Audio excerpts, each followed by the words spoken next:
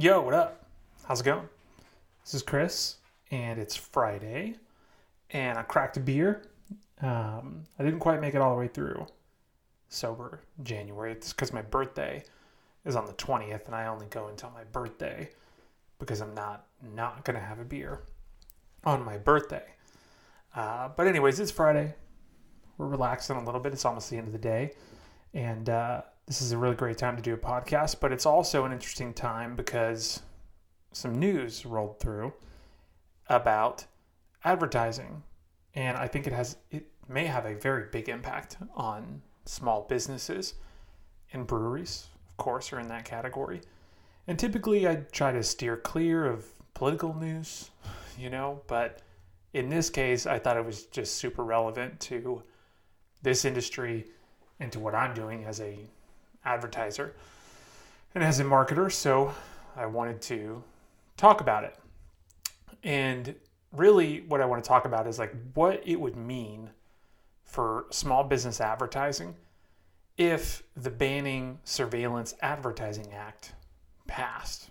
So on January 18th, 2022, depending on when you're reading this or listening to it, it may already be gone, but on January 18th, just a couple of days ago, a bill was introduced that could have a major impact on the way that small businesses advertise.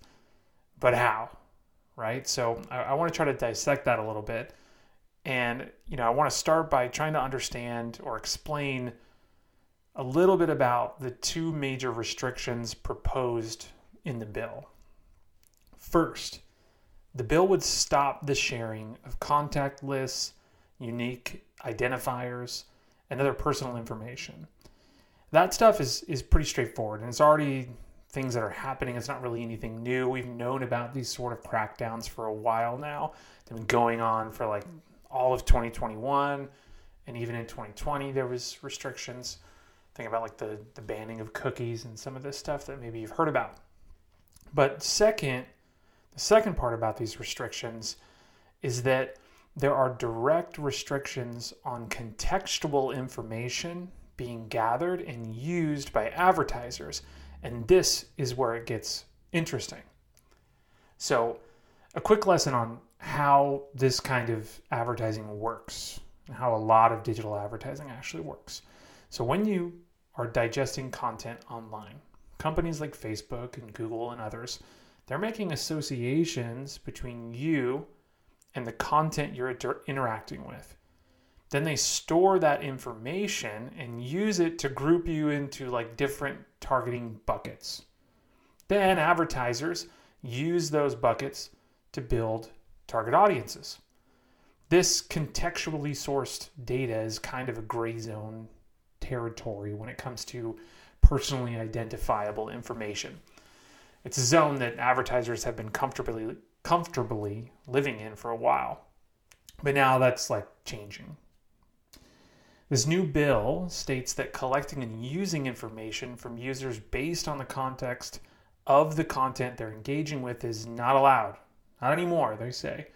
For example, if you were on a blog about craft beer, then Google wouldn't be allowed to use that context to they wouldn't be allowed to use that context to identify you or your device as someone interested in craft beer.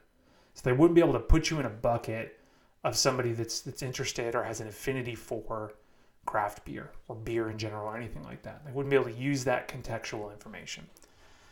And advertisers would not be able to use that information to advertise you in different places. Okay.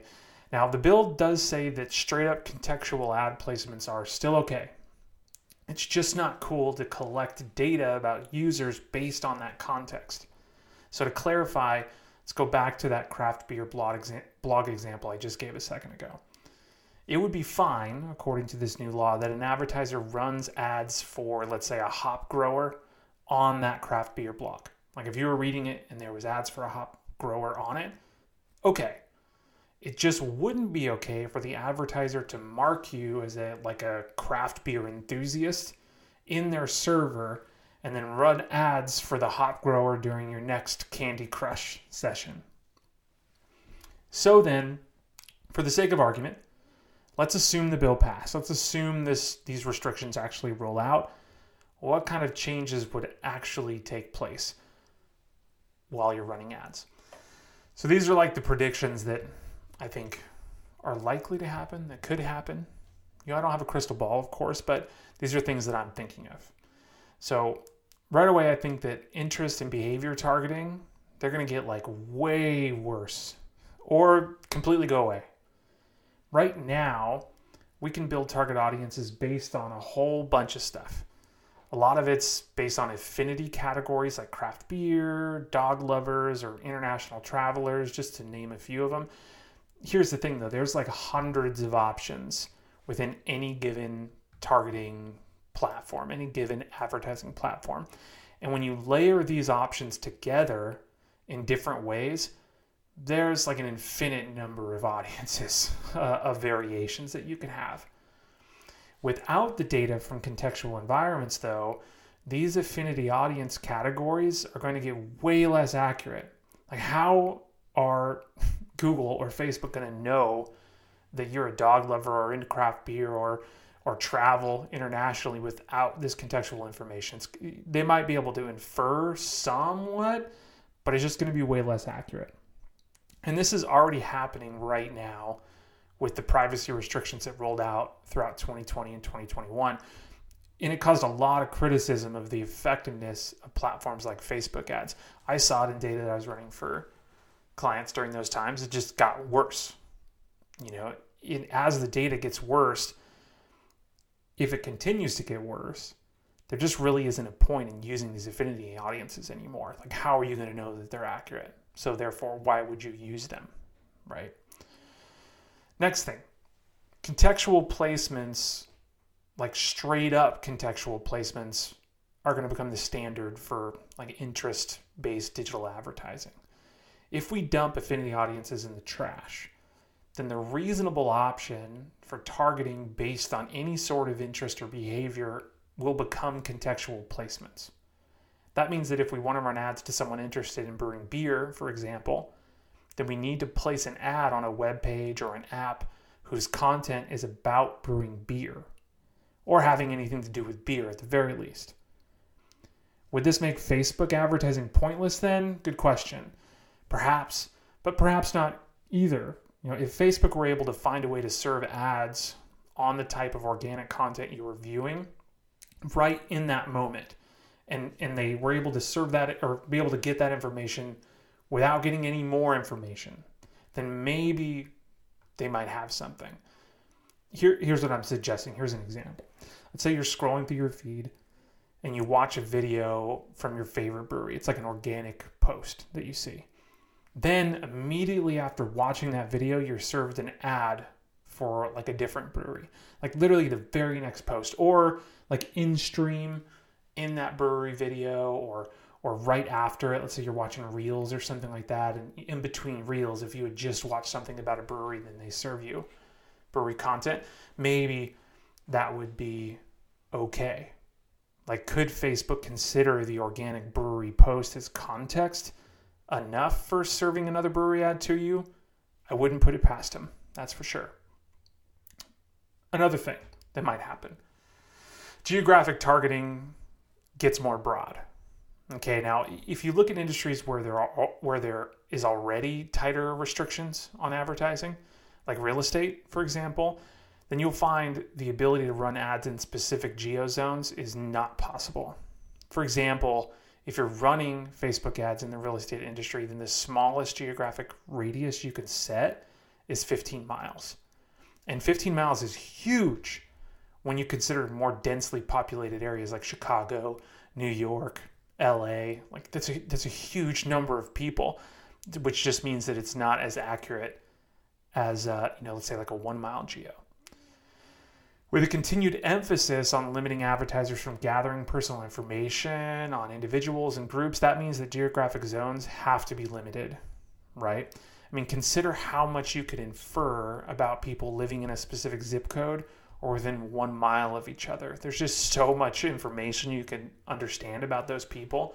So if they want to try to limit that information, then they have to limit your ability to target that tightly within those geos. Okay, another thing that's gonna happen, I think, is that advertising costs go up. Unfortunately, I actually don't see any other circumstance more likely than this one, that advertising costs go up. This is going to happen for one of two reasons, or perhaps both. First, because targeting will be less accurate, ads will be served to a larger portion of people that just aren't ideal for whatever the product or service is. There's essentially going to be more wasted impressions. And with more waste, that means it's going to take more money to reach the same number of the right people as you were before. It's just like mixing a bunch of, of the wrong people in, and your ad dollars are still going to, go as far as they used to. You're just going to have more unqualified audience members in there, which means you have to advertise to more or a bigger group of people to reach the same number of qualified people. 2, there'll be less variety in the targeting options, and more advertisers are going to be competing for the same space. So without the ability to target hyper-specific niche audiences, then I see brands that never really competed for ad space before, they're going to start to bump into each other. Think about it though. How many different companies want to run ads to a group of 25 to 45-year-old men that live within a 10-mile radius of each other? A lot. There's a lot of brands you could probably think of. Even if they're not craft beer or whatever the case is, they're potentially targeting those same kind of groups. So I just see advertising costs going up for sure. Out of all the things that I mentioned, I think advertising cost for sure is going to go up. But it's not all doom and gloom, right? Even if the bill passes and all of my predictions come true, digital marketing isn't going away by any means. The internet's only growing, and the technology that's getting involved is like evolving as well. Think about virtual reality, think about the metaverse. We're hearing about all these things.